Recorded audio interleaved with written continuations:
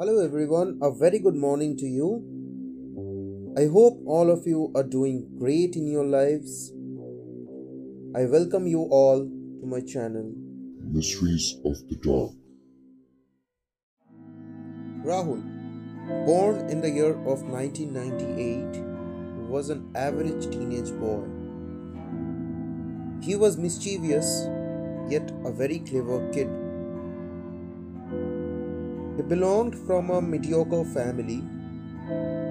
His parents struggled to continue his education, but they managed somehow, and he passed his school life, got into a college, and graduated with flying colors. He got a job, excelled in his career, with a dream of making his parents proud, which he did eventually. And then, overcoming all the hurdles in his life, he succeeded. He raised money, he raised a family, he passed his education to his children. His children grew old, and he grew older. And then on December 20th, 2055, he closed his eyes forever.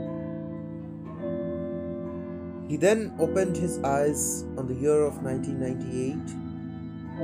He was named as Rahul, was an average teenage boy, and repeated the entire life he had before.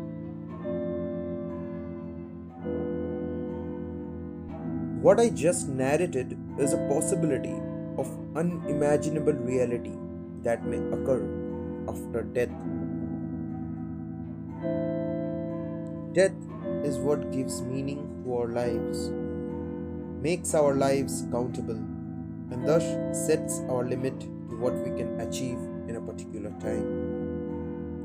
We have always heard that time moves forward, but as per the multiverse theory, there are infinite number of universes where time and space works differently than our normal laws of physics. We all die one day. Everything around us dies eventually. But what if the death we account for is not the ultimate end? What if after we die, we take birth? We repeat the lives we had, just on another universe where time and space works differently. What if we never die? We just continue to exist on various universes at various periods of time. Thank you all for listening to my podcast. I hope you really enjoyed this episode. If you did, then please do follow and rate my channel on Spotify and subscribe to my channel on Hubhopper. Thank you so much, everyone. Thanks a lot. You have a great day.